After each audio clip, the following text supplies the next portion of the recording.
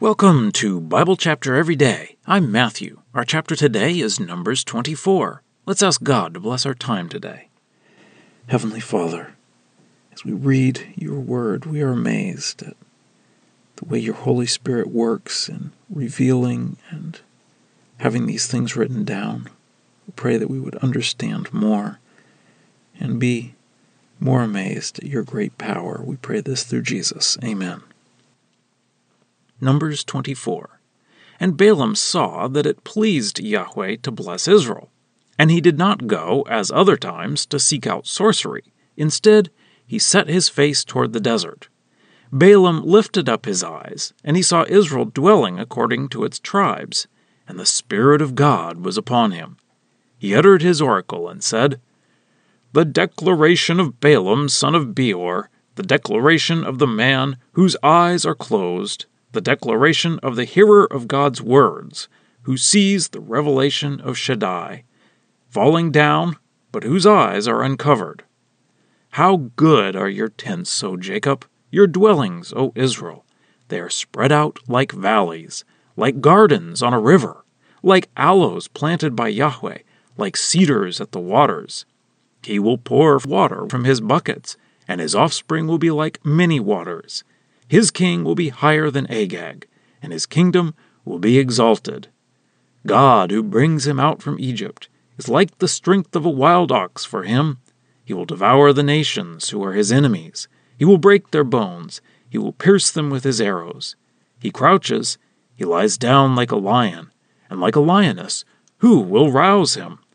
They who bless you will be blessed, and they who curse you will be cursed." Then Balak became angry with Balaam, and he clapped his hands and said to Balaam, "I called you to curse my enemies, but now look, you have surely blessed them these 3 times. Flee to your place now. I said I would richly honor you, but look, Yahweh has withheld honor from you." Balaam said to Balak, "Did I not speak to your messengers whom you sent to me, saying, 'If Balak gave to me the fullness of his house full of silver and gold, I am not able to go beyond the command of Yahweh to do good or evil from my heart. What Yahweh speaks, I will speak'? And now, look, I am about to go to my people. I will advise you what this people will do to your people in the following days." And he uttered his oracle, and said, "The declaration of Balaam son of Beor, and the declaration of the man whose eye is closed, the declaration of the hearer of God's words, and the knower of the knowledge of the Most High, who sees the vision of Shaddai, who is falling, and his eyes are revealed. I see him, but not now. I behold him, but not near. A star will go out from Jacob, and a scepter will rise from Israel. It will crush the foreheads of Moab, and destroy all the children of Seth. Edom will be a captive. Seir, its enemies, will be a captive, and Israel will be acting courageously. Someone from Jacob will rule, and will destroy a remnant from the city." And he looked at Amalek, uttered his oracle, and said, "Amalek is first of the nations, but his future will be forever ruin." And he looked at the Kenites, uttered his oracle, and said, "Steady is your dwelling place, in the rock is your nest. Nevertheless, the Kenite will be burned. How long will Asher keep you captive?" Again he uttered his oracle and said, "Woe! Who will live when God establishes this? The ships will come from the hand of the Kittim, and they will afflict Ashur, and will afflict Eber. Also, he will be forever ruin." Then Balaam got up and went and returned to his place, and Balak also went on his way. Well, that's the reading. Let's dig in. We are in the story of Balaam, which is an interesting story for many reasons. It started in chapter 22 when Balak sent for Balaam, and Yahweh first told Balaam he must not curse Israel, because they are blessed. And he finally let Balaam go, but the angel impressed on him that he must only speak what Yahweh tells him. So in chapter 23 he started his prophecy. He had Balak make 7 altars and offer sacrifices on each one, I assume trying to get God to do what he wanted. But of course, Yahweh gave him a message about how Israel is blessed, and it really connects us to the blessing of Abraham. So we had the first two messages in chapter 23. Now in this chapter we have the third message.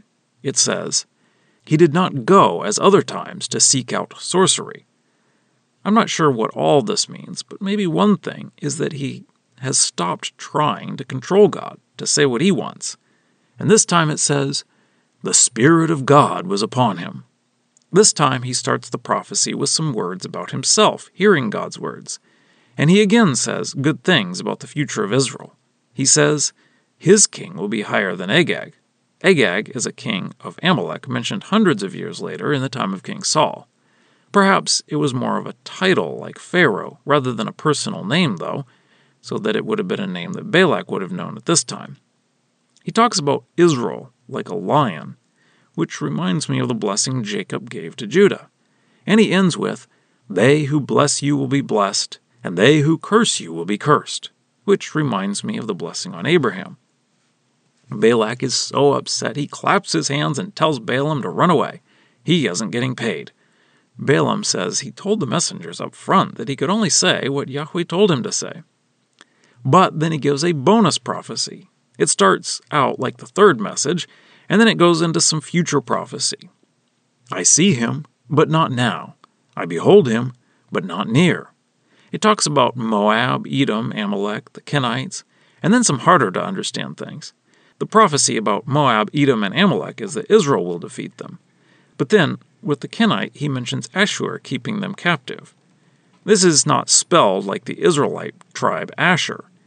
It is a name from the descendants of Shem, and probably refers to the people who became Assyria. Then he says ships will come from Kittim, which may mean Greece, and says that they will afflict Ashur and Eber.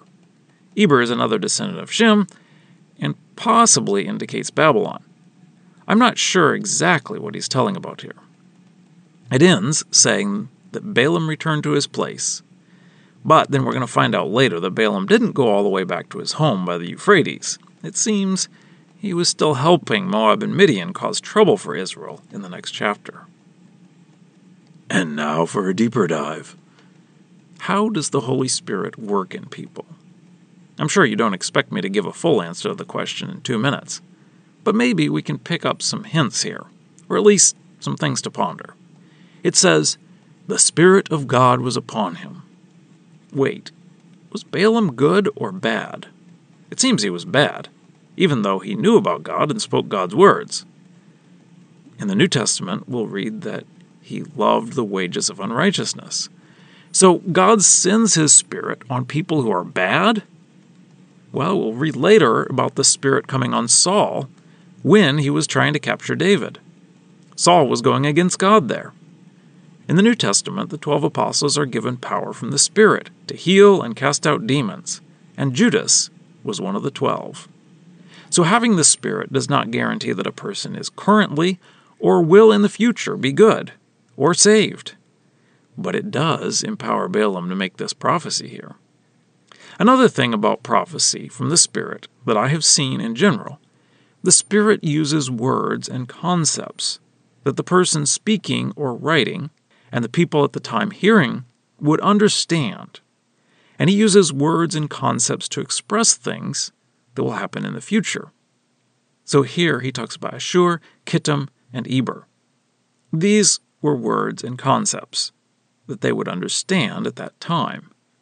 If they are referring to Assyria, Greece, and Babylon, those nations did not exist with those names at this time, so he wouldn't use words that they didn't understand at the time. I'll give you another example. In Isaiah chapter 9, it talks about the land of Zebulun and the land of Naphtali. Those are lands that were given to those specific tribes. Matthew 4 says that this is fulfilled by Jesus' ministry. But in the time of Jesus, there wasn't a specific tribal area for Zebulun and Naphtali. But Jesus spent a lot of time in the area that at the time the prophecy was given was the tribal land of Zebulun and Naphtali. So, did the Holy Spirit give Balaam the exact words to say? Or just some concepts to describe? I don't know for sure. But somehow, the Holy Spirit can use people and their way of expressing things and still get his message across. Just look at all the different styles of writing in the Bible that all point us to Jesus. Scripture quotations are from the Lexham English Bible. Copyright 2012, Logos Bible Software.